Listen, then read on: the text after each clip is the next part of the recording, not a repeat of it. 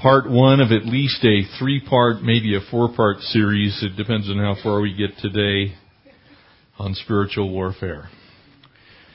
I'm going to share. We're going to pray in a second.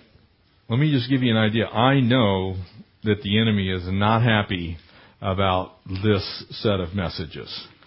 Here's what happened this morning. 3 o'clock, get a phone call from next door. As you know, we live next door to our in-laws. Connie's parents live next door. We will be praying in a moment. We sent Lee in an ambulance to the hospital this morning. Possible heart attack. Certainly his leukemia has flared up. So that's how my day began. My dog grabbed my Bible, then ran out in the yard with it at about 3:40, which I had left it on the table. Got here this morning. PowerPoint doesn't work because somebody got in and messed around with the computer, so that got back up and running. There is a real enemy, family, and he hates everything you stand for. And I want to be very careful here. This is not the demon who's got the demon under every rock and, let's be really afraid. This is the reality of your life as a true believer in Jesus Christ. You have a real enemy who really hates you. You have a real enemy who, if he could, would really kill you.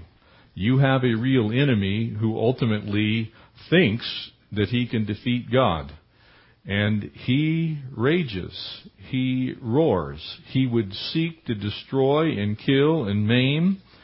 And as we begin this morning, we have all experienced those things where you get up on Sunday morning and all week long the kids have been great. Sunday morning, they become possessed.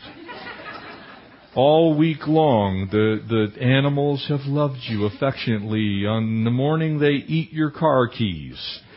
All week long, everybody's been kind and nice to each other. And all of a sudden, the heat gets turned up. You go in to get a box of cereal, and the thing is packed with ants. It's just... And I'm making a little bit light of it, but we sometimes miss exactly how much the battle rages. Satan doesn't want you here this morning. Probably many of you have experienced what I've experienced this morning, and that's a full-blown frontal assault. Don't go. It was hard to put my father-in-law in an ambulance and then go study and come here. That's hard. Everything within you says, I'm going to go with my wife. I need to be there for her and be there with Connie's mom. And, we're like, I actually asked her, I said, honey, what do you want me to do? Because I'm pretty sure that if I call up Chuck or Mike or somebody will come and fill in on a moment's notice, I'm sure. And she says, no, God's got it under control, so I'm here. But there was a full-blown attack.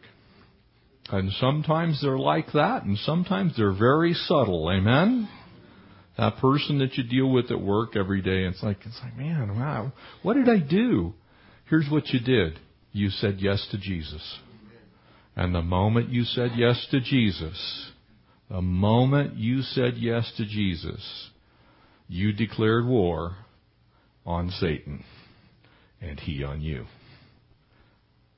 So, spiritual warfare, part 1 this morning, your adversary. Why don't we pray, ask the Lord to minister, and we'll pray for Lee at the same time. Father, thank you. God, thanks for my dad.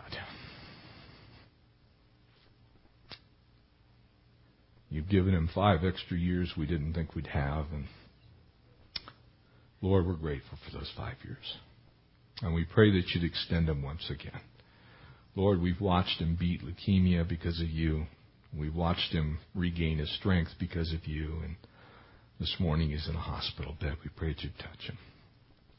But God, we know one day it is appointed unto man one time to take our last breath and then to see you face to face. And he's lived a long life. We ask for some more years, but we also recognize that you're good. And we just simply declare that. You are good.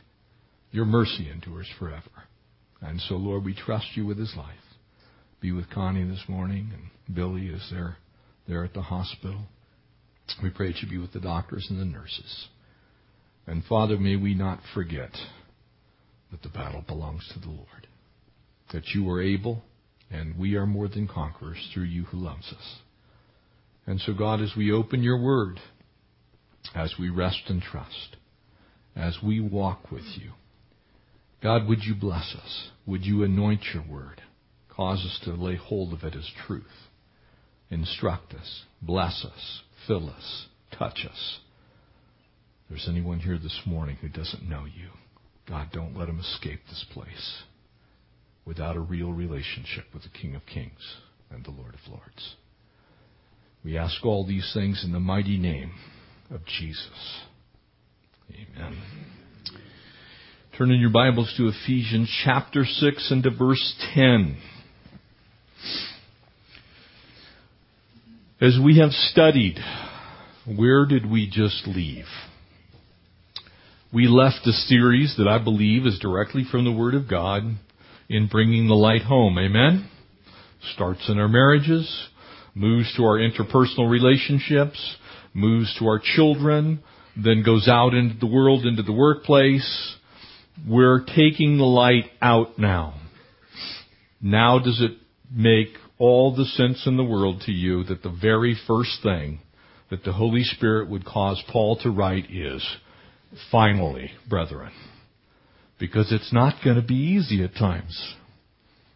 If you're going to be light in this dark world, it's going to be hard at times. Because the enemy doesn't want that light going forth. The enemy sure doesn't want your marriage doing well in Jesus. Doesn't want your children doing well in Jesus. Hates the fact that you are an example at work of Jesus. Hates the fact that you bring your Christian ethics and morality into the world that Satan has a very firm grip on. Amen? And so it makes absolute sense that the very next words are, after closing this section that deals with marriage and parenting, child rearing, and the workplace, and he says, finally, brothers and sisters in Christ. Finally, my brethren, be strong in the Lord. Would you please underline in the Lord? Notice it doesn't say, be strong in you. It doesn't say, be strong in Jeff. It doesn't say, be strong in the fact that you go to church. It doesn't say, be strong in anything except be strong in the Lord. And in the power of His might. Underline in the power of His might. Is it your power? Is your power able to defeat the enemy of your soul? The answer is no. If you're resting and trusting in your own ability, if you're resting and trusting in church, if you're resting and trusting in anything save the Lord of glory, if you are resting and trusting in any power source save the Creator God, then you're going to come up short. And so Paul makes it very clear. The Holy Spirit instructs us through him. Finally, my brethren, be strong in the Lord and in the power of His might. He goes on to state, put on the whole armor of God. Now remember where Paul is. He writes this letter to the church at Ephesus. He is imprisoned in Rome. He's chained to a Roman guard. Makes every sense in the world because the people of the region knew about Rome. They were the ruling power. And Paul's writing from a very military position of being chained to a Roman guard. Be strong in the power of the Lord in His might. Put on the whole armor of God, that you may be able to stand against the wiles of the devil. And that's not a question, and it's not questioning God's power. It says, basically, there's only one way you can stand against the devil.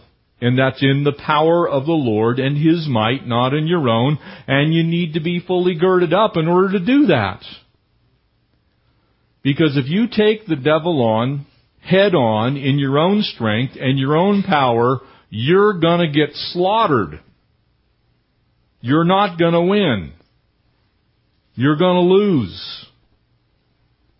And so make no mistake, he begins by stating this is a real battle with a real foe, and you better really be prepared by really having a relationship with the one true and living God through His Son, Jesus Christ. That you might be able to stand against the wiles of the devil. Notice verse 12. And so this begins what will be a lengthy time for us of searching the Scriptures diligently. For we do not wrestle against flesh and blood. The enemy's not leukemia. The enemy's not your spouse. The enemy's not your children. The enemy's not your dog. The enemy's not your congressman. The enemy's not the state senate. The enemy is, in fact, a spiritual foe as far as the child of God is concerned. Manifest in many, many physical ways. But the enemy is a spiritual enemy when it comes to this type of war. That you might be able to stand against the wiles of the devil, for we do not wrestle against flesh and blood, but against principalities, against powers, against the rulers of the darkness of this age, against spiritual hosts of wickedness in heavenly places, and therefore, once again, take up the whole armor of God, that you may be able to withstand in the evil day, having done all to stand. Amen? The battle's real. It's not something that you see on the Chiller Channel or the Horror Channel or, some movie that you dreamt up. And so this morning I want to take some time to really clearly define who our enemy is. And so today, your adversary, and really we fight principally a battle against an unholy trinity of things that when we look at them, it becomes very clear exactly who we're fighting. First and foremost, when you look at the world and all that it is not friendly to your walk with the Lord. Amen? And the best way to look at the world, and if you want to find that passage, we already covered it in Ephesians chapter 2, there in the first 3 verses, it basically gives us this picture of 3 entities. One is the world, one is your flesh, and the other is the actual leader of the opposition forces, none other than the devil himself, mentioned here in our passage before us as this host of wickedness. They have a leader.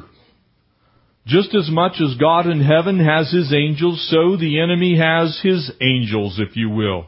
Fallen angels. Demonic hosts.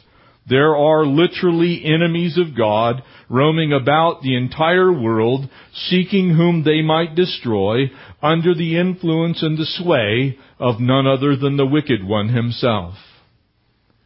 And that's why when people come to me and say, well, I think you're being a little bit sensationalistic. No, I don't believe I am. I believe that the battle is very real. And if you don't see that in the world that we're in today, then perhaps you probably ought to spend a little more time in your Bible. Because what's going on in our world today is exactly what your Bible says would be going on in the very last days. That good will be called evil and evil will be called good. That children will hate their parents. That men will be lovers of them own selves. That the world would wax worse and worse. That it wouldn't get better.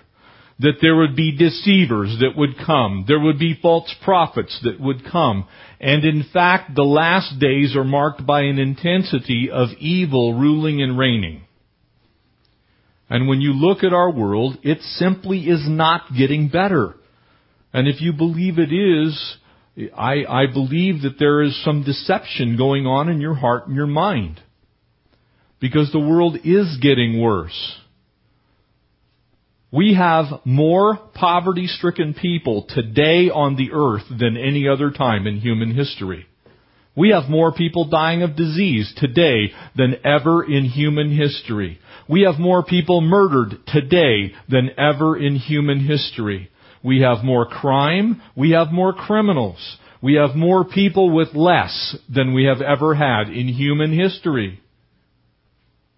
It's not a friendly place. That's why the world, and the best way to describe that is not that everything on the earth is bad. It's not. Matter of fact, God created this earth and He made it good originally. But there's been millennia of human history to take that goodness and begin to destroy it. And so all human society, apart from God, is what's being talked about there in Ephesians 2, the world. The flesh. Y'all have a fleshly nature. Amen? When I pulled out onto Pine Knot Boulevard up at Big Bear Lake, as I sat very, very carefully in that line of exactly 10 cars when we pulled into it, 10 cars! It took almost 40 minutes. There's sheriff's officers in the intersection just kind of standing there going, hopeless. Hopeless. And people walked across and blocked the traffic, and I wasn't thinking, Lord, you're so good.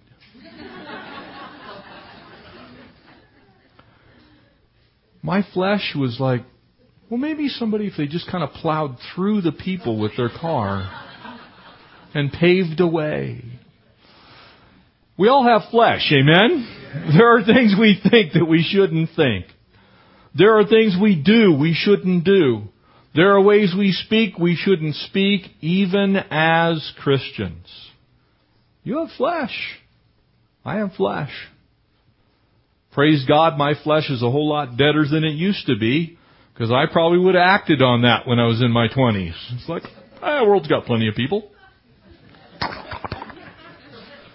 Maybe I can just run over their toes.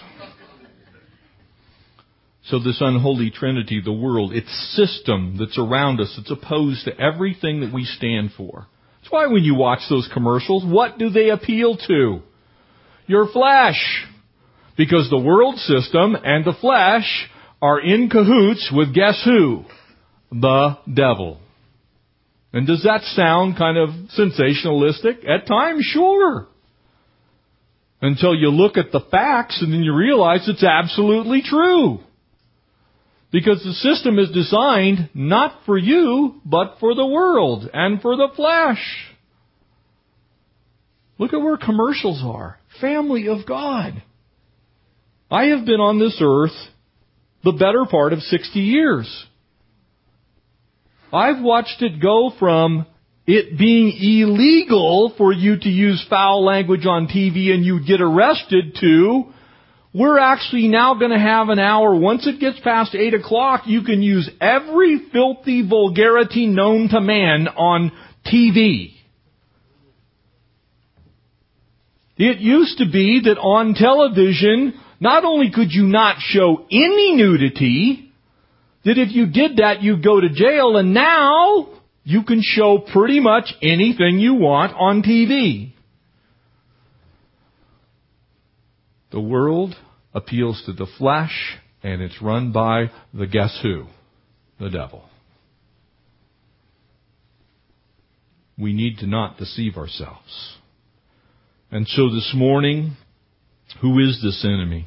What is he doing? Let's look at a few things here. Firstly, let me remind you that the word that's translated devil actually means accuser. If you look at Revelation chapter 12, you'll see that. It means accuser. You see, what the accuser does is he accuses. Amen?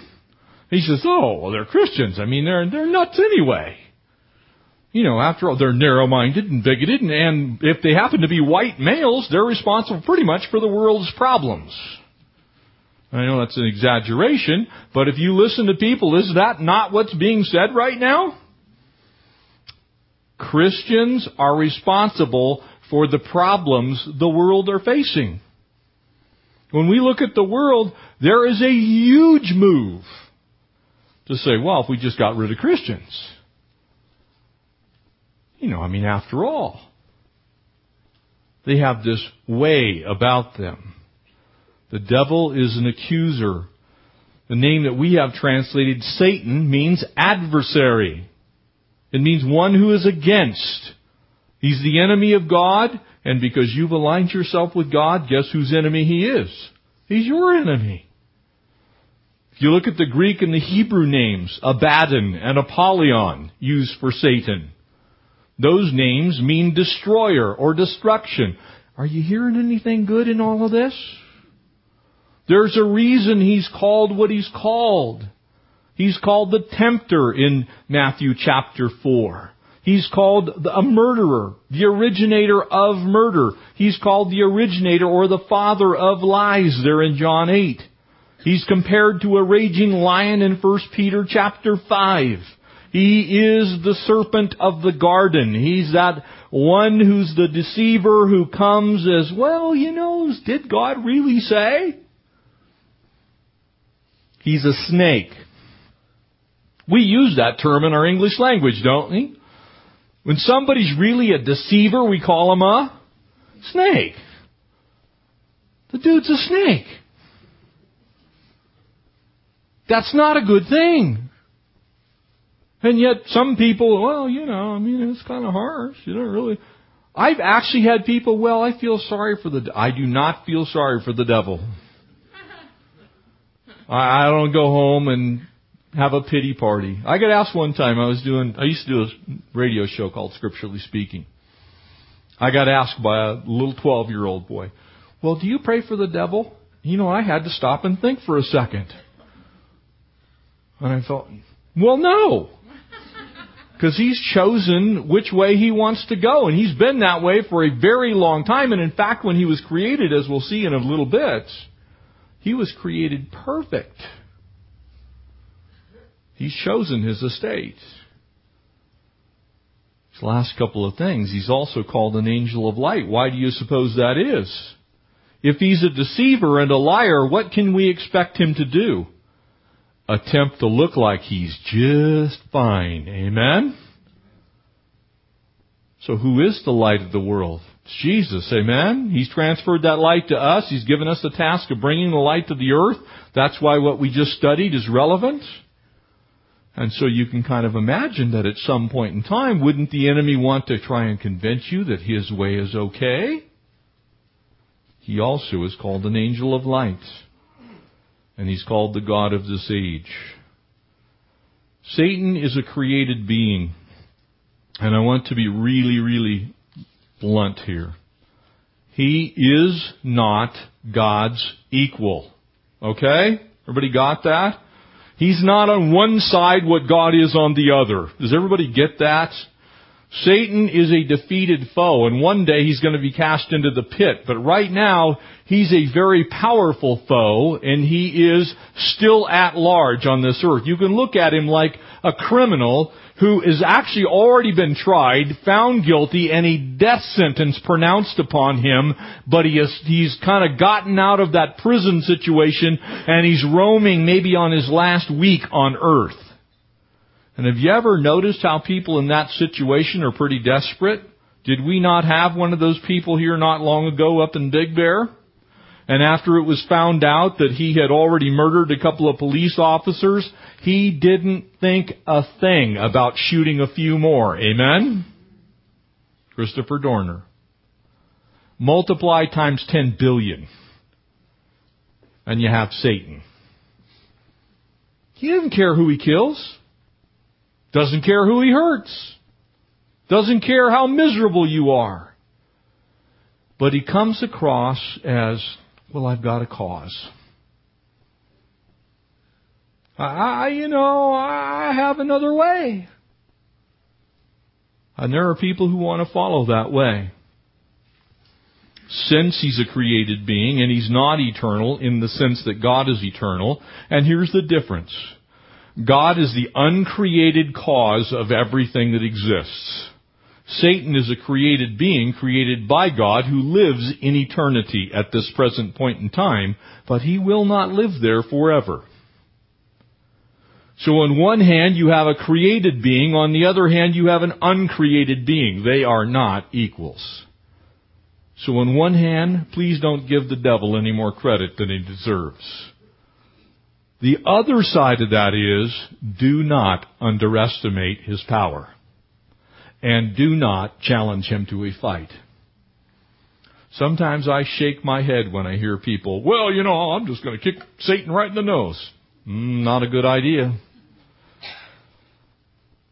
Are you a victor in Christ? Absolutely. But I know this, Scripture describes a few wrestling matches where Satan got involved and it wasn't a good thing. He's very powerful. So who is he actually? First, let me ask you just a bunch of questions this morning, and I think we can make it through them very quickly. Who is Satan? The clearest pictures that we have come from Isaiah chapter 14, Ezekiel chapter 28. And there in chapter 14 of Isaiah, what it says is this in verse 12. How are you fallen from heaven, O Lucifer, son of the morning? How are you cut down from the ground, you who weakened the nations? For you have said in your heart, notice where the problem lies. It's a heart condition. It's always been a heart condition. And notice what he says, and there's a number of I will statements here in these handful of verses. I will ascend unto heaven. That word ascend means to be lifted above. Not just get there, but go above it. I will ascend into heaven. I will exalt my throne above the stars of God. I will also sit on the mount of the congregation. In other words, he wants to rule God's people. It's real simple who this is. On the farthest sides of the north, speaking of the utter extremities of heaven. For I will ascend above the heights of the clouds. I will be like the Most High. And yet God says of him, yet you shall be brought down to Sheol, into the lowest depths of the pit. Satan is none other than a fallen angel. And I believe the easiest way to understand him is when you look at your life, and I look at my life, and we look at love in a general sense. For love to be real, it must be, as I've said before, volitional. Amen? I must choose to love. If I am forced to love, if there's no other option, then I can say to you, do we really even know if that's love? Because if I make you do anything, then it is not of you. And so if you look at the whole of creation, one of the things that becomes pretty obvious is that God did not create evil, but He must create an option. In other words, there has to be something to choose besides Him. Otherwise, your love's not volitional. You haven't made a choice to love God. You've just simply been forced to love Him. That would make Him sovereign, certainly. That would make Him almighty, certainly. But it would not make Him a God of love. And so, Satan is a created being. Let me go a step further. If God is God, can He be taught anything? No. He can't learn anything. God is absolutely omniscient, omnipresent, omnipotent. He knows everything. He is all-powerful, and He's everywhere at once. It's a way to look at that. So He's always been, He is uncreated, He is the uncaused cause, and as such, there can't be anything that He does not know or did not know.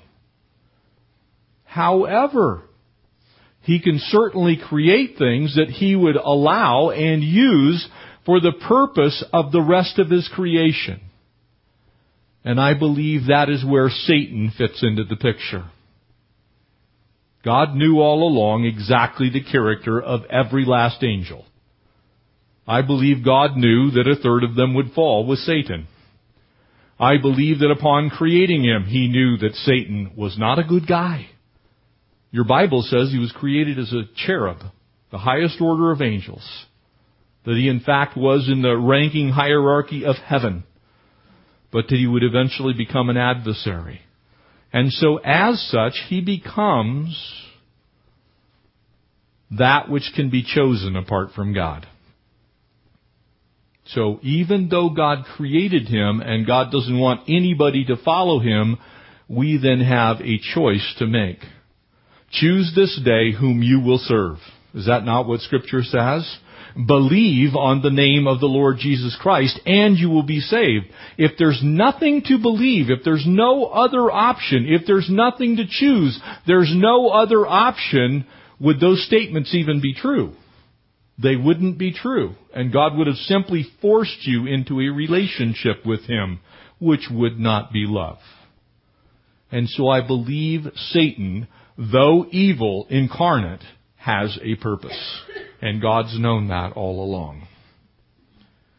Having said that, let's look at some of the things that He's done. In Genesis chapter 3, we find this serpent of old, this deceiving snake, this one who comes to Eve. It's interesting that elsewhere in Scripture, he's also called a serpent. If you look at Revelation chapter 12, chapter 20, you see the same analogy. So at the beginning, he was a serpent. At the end, he remains a serpent. He's always had that character. And I want to remind you what that character is. What did he say to Eve? The biggest lie he said to Eve is, has God surely said? He questioned God's authority, did he not? And he caused Eve to also question God. Amen? So he's always been stirring things up. He's always been a deceiver. Now, we don't know what would have happened because God is God. But I know what Satan brought into this world, and that's why Jesus himself in John chapter 8 said he is the father of all lies. And the word there used for father means originator. It means he's the one that invented it. If I, come to you and find out that you invented the Rubik's Cube, you're the originator. You're the father of the Rubik's Cube. And you'll be very wealthy. If you invented, you invented the Twinkie. You are my hero. You're the originator of the Twinkie. No one else can claim that. Amen? There's only one originator of the Twinkie. May he be praised forever. Trying to lighten this up. This is one of those subjects. Nobody else can claim that. Amen? So when Jesus says He's the originator of murder and lies, nobody else can claim that. He invented them. And Jesus goes on to tell us why. Because when He speaks a lie, He speaks, your Bible says, from His native tongue. Out of His own resources, your Bible likely says. In other words, that's who He is. That's what He is. He has always been a liar. He's always been a deceiver. He's always been a murderer. Now does it surprise you that in the first generations of people from Adam and Eve, what do we find invented but murder and lying? Cain and Abel. Where's your brother? His blood cries out. I didn't do anything with him. Where are your clothes? Well, there's been a bandit here in the Garden of Eden, and they took off with our clothes. I don't know. Who told you were naked? You get the picture? The enemy's been doing what the enemy has been doing for a very long time. Some people think that Satan is a force or some impersonal type of personification of evil. Brothers and sisters, he is a real, literal being. Jesus said so. Luke chapter 10, by the way, I saw Satan fall. That's what Jesus said. Matthew chapter 4, Jesus says, away with you, Satan. Jesus thought it was personal. Jesus thought it was a legitimate personal attack. He's personal. Paul called him the God of this world, the God of this age. You see, he's a legitimate, real foe. He's like if you ran into the opposition army's commander-in-chief. That's who this is. You're in battle, you go to war, and there you are, you're on the front lines and you're being shot at. All of the soldiers on the other side are against you, but behind them is somebody leading the fight. Amen? That's the enemy. That's Satan. He may not be personally engaged in any battle. Just as we have today, we have a commander-in-chief, we have the Joint Chiefs of Staff. Amen? The Joint Chiefs of Staff rarely leave the Pentagon. They don't go out in the front lines. And our president doesn't go out on the front lines. We don't want him to. We want him to stay someplace where he's safe and secure. So the enemy is not out on the front lines as a general rule. He only goes after the big folks. But he sends his minions to do his bidding. And so he is the one who is behind all of those things. And as we saw there in Isaiah 14, I want you to notice a couple of things. The root, basically, of all things that come from Satan are two basic principles. The sin of pride and the sin of unbelief. That's it. That's why it says, I will become like the Most High God. I will exalt myself above His throne. I will. The problem with Satan is he is the first narcissist. He invented it. He said, I'm going to become like the Most High God. He in essence said, I will become God. I find it rather tragic and somewhat interesting that that is a basic tenet of Mormon theology. You get to become your own God. So if you think Mormons are Christians, you might want to dwell on that for a moment. Because they believe that part of their plan of salvation is one day you get your own planet and you get to be God. Not a good thing. Because everybody else that's ever done that has been aligned with Satan. He's the originator of trying to convince people they can become their own God. He basically says to God, I'm better than you. How is Satan declared the God of this world? And obviously we don't see a whole lot of people as Satanists. Amen? You go try and find a church of Satan. They're pretty far between. But I'll tell you this. You can find the ruler of the God of this age in virtually everything. Look at the commercials on TV. It's mind-boggling to me how destructive those commercials actually are. And I challenge you, not for the sake of watching them and for any other reason, and to realize exactly how bad it is. You sit there and you look at it, it's like, if I actually did that, I'd destroy my wife, destroy my children, destroy my parents. The whole world, as far as I'm concerned, would become unhinged if I lived my life according to the way the world says you ought to live. You see, Satan's influence is everywhere in this world. People ask, well, why are there so many wars? Satan. Why is there so much violence? Satan. Why are there so many people addicted to everything? Satan. Why do people hate? Satan. Why is there racism? Satan. It's all from him. They're all lies and deception. If you look at what is going on in our world, you can see very quickly that there is somebody orchestrating all this stuff because it's all linked together. It's called the world. And he's behind the scenes twisting and tweaking every bit of it and getting his guys to do his bidding. That's why he's called the prince of the power of the air. He's the ruler of this world or of this age. These titles give us some sense of how he functions. And so, in essence, as far as the unbelieving world is concerned, that's actually who the ruler is.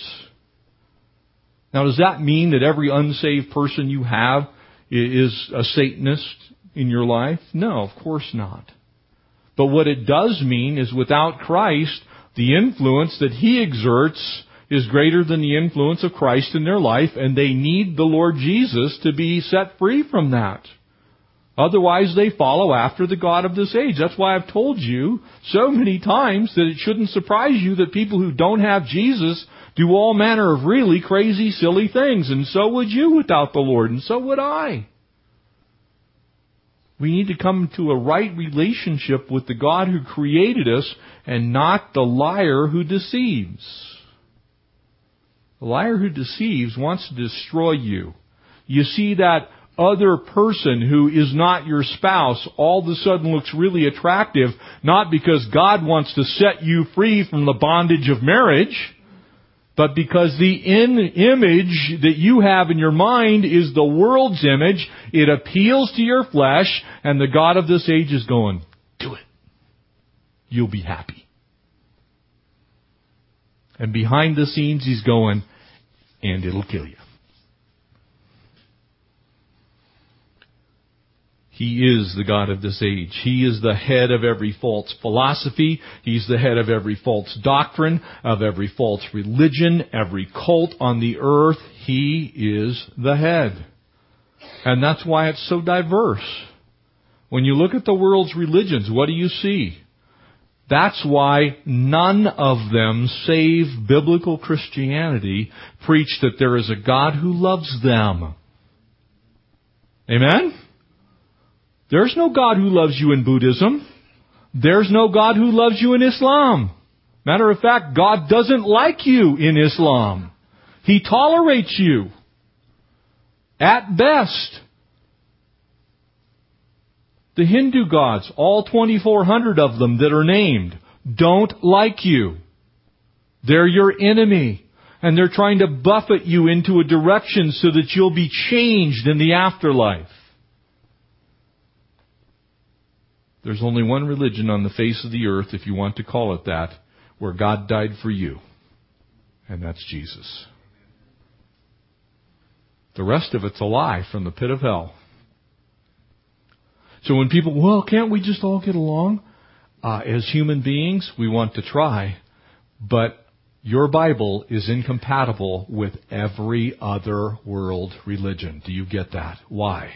Because they are based in the deceiver. Islam and biblical Christianity are not compatible. Period.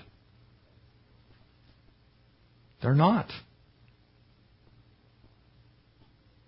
So He is the God. That political correctness, that tolerance that the world says is so precious. And again, hear me well. I'm not preaching a message of hatred or dislike here. I'm saying you can't capitulate to evil. And so when somebody comes to you and says, well, I'm a Muslim, then you need to pray for them, but you can't tell them they're okay with God. Because they're not okay with God, because there's only one God, and He has a Son.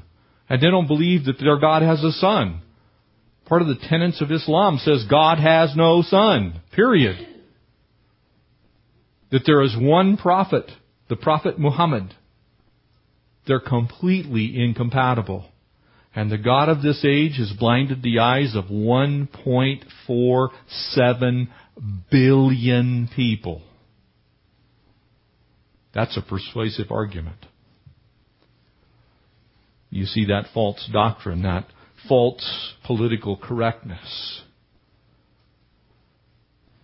You ever wondered maybe why God just doesn't kill Satan? I used to think that all the time. Why don't you just kill him? Just put him in the abyss now and do away with this. Firstly, let me tell you that God has Satan on a very short leash. We see that in the book of Job. He can only go so far, and then he's done. That's all he can do. And God allows him to do what he is doing right now. And if God at any moment decides it's over, it's over. With a capital O and a V and an R and an E. Over. Done. Finished. God's got him on a short leash. And for a time he's been allowed to do the things he's doing. And ultimately, none of us will ever know all the reasonings behind why God has allowed that. But I know my God. And because my God is a God of love, and He desires that none should perish, but that all should come to repentance, He has a plan. And I can rest and trust in that plan. Secondarily, I know that all things, because my Bible says so, work together for the good, for those who love God and are called according to His purposes. Whatever God has planned for Satan, ultimately, it's actually going to work out for good. We don't see that right now. I don't get why He allows the enemy to do what he does. I don't get it. But I trust that God understands fully and completely. Because He says, Jeff, I'm working this out for good. You may not know what I'm doing right now. You haven't got a clue how I run the universe, and I don't need your help. He doesn't call me in the morning. Go, well, Jeff, what do you think? I was planning on letting Satan go for another week, and, what do you think about that? He doesn't ask. But I know He knows what He's doing. He's managed to run the universe for all these millennia. However long it's been here, I'm going to trust Him with what's left. I know that calling into question God's plans, His purposes, and objectives is to call into question God Himself. As a created being, I'm not questioning God. It's silly. It's foolish. Like I said, He didn't call me up and, I was thinking we need a galaxy over here. Can you tell me what the gravitational rotation mass of that is so that I can make sure it's in the right place? I never knew about this whole dark matter, this whole dark energy thing. Jeff, what do you think? Don't know what's going on over there, but boy, I sure hope somebody comes up with an answer. I don't know what God's doing in all those things. I just know He's doing it. And if He wasn't doing it, we wouldn't be here. The tuning of the universe itself tells me there is a God. The incredible, unbelievable, and yet finite intricacies of how you are designed as a person tell me there is a God. When I look at creation, I know there's a God. And if He can pull that off, I don't think He needs me to question why He's doing what He's doing and allowing Satan on this earth. He has to have a plan. And whatever it is, it's going to work out good. Sometimes we ask ourselves, why does God allow Satan to attack us? There are so many answers to that question. Number one, when you go through trials and you come out the other side, it glorifies God. Because God gets to point at you. Look, hey Satan, come here. See Jeff? Remember what you tried to do to him last week? Guess what? It didn't work. Satan's going, God's glorified in those trials.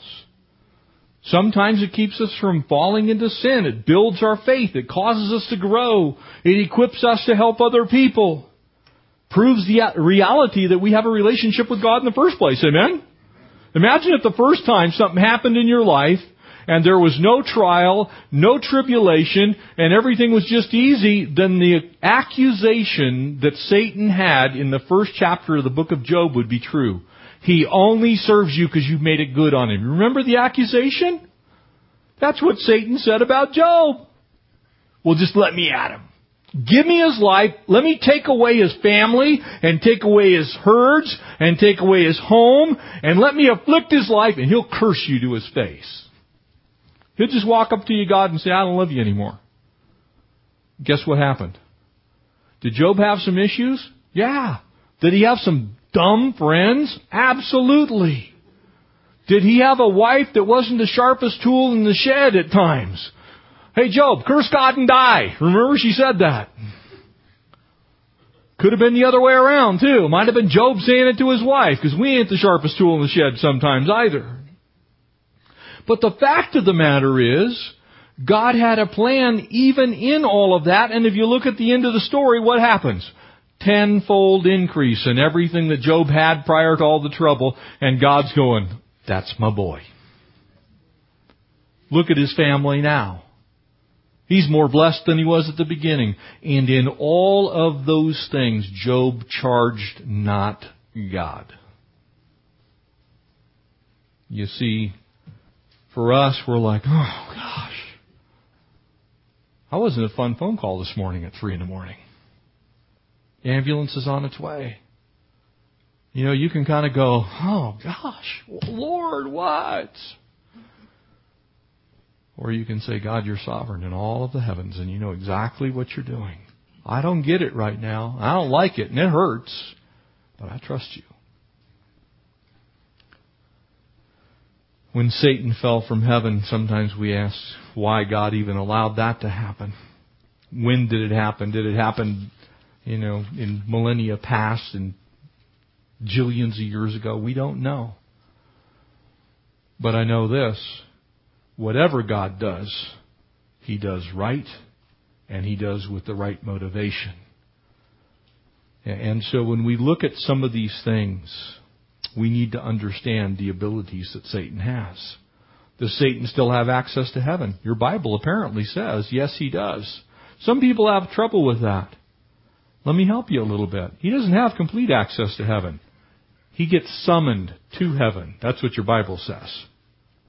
God says, hey, I want to talk to you. That's when he gets to go. Secondarily, those visits are temporary. He doesn't get to roam around heaven wherever he wants to go. He's in the presence of the Lord, and in no way is the purity of the Lord tainted by that, because basically God just simply quarantines him. He says, you're evil, I know you're evil, I will deal with you as I please. It gives us a sense of God's power. Satan's access to heaven is also on the basis of God judging him. And so in that way, we can expect God to act towards all one day who have sin that's unrepentant and uncovered by the blood of the Lamb. And so God is still fully in control. Doesn't compromise his holiness in any way, because he fully, at any point in time, can do anything he wants with Satan. And he one day will. We'll get a little bit more of that next week as we begin to look at our defensive weapons. One final question. Why are Jesus and Satan referred to, both of them, as the morning star? The answer is pretty simple. Because Satan has always tried to mimic Jesus. Part of that lying and deceiving nature. The NIV, King James, New King James, translates son of the morning star in both their places and positions on this earth. Same as Jesus is compared to a lion and Satan's compared to a lion. But there's a huge difference between which one's the more powerful of the two lions. One is the lion of the tribe of Judah, and one is a lying lion that seeks to destroy. One has good in mind, one has bad in mind. And so, in that way, Satan very often tries to come and say, follow me. After all, I'm a lion too. Don't bother. Those claws are nothing. Pay no attention to them. Those teeth, it's kind of like the Little Red Riding Hood story. Oh, what beautiful teeth you have. The better to eat you with, my dear. Satan is a counterfeit. He is a fake. And he tries to do everything he can to pull off looking like Jesus. Oh, your life will be better if you just do things my way. After all, has God truly said? If you just would listen to that worldly counsel, after all, you need a promotion, don't you? If you just cheat on your taxes, after all, cheating on your taxes, the government's wicked. Anyway, you should cheat on your taxes. And I know that I do this a little too good, but I'm doing it for emphasis. That's how the enemy works, doesn't he?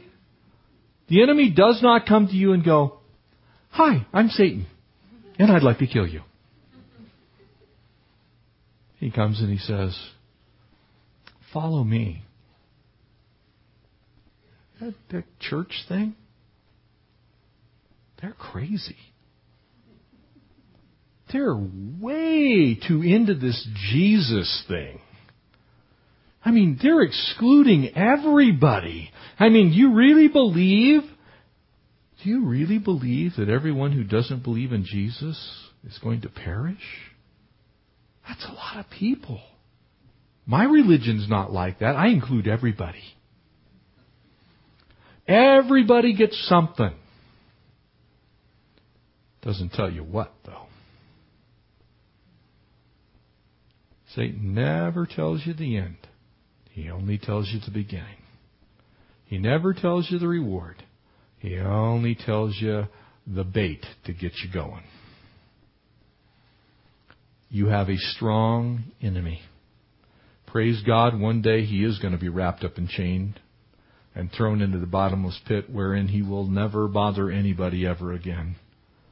In the meantime, as these next couple of studies unfold, we're going to figure out that the Bible says there's a way to have victory every single day against his attacks. Do not be dismayed, for the Lord thy God is with thee. He has overcome, and because of him we are overcomers. Rest and trust in that week. Next week we look at our defensive weapons, how to fight the defensive fight. Then we'll look at our offensive weapons, how to actually go after the right things that God wants in our lives, how to attack a little bit, how to declare war back on the one who's declared war on you.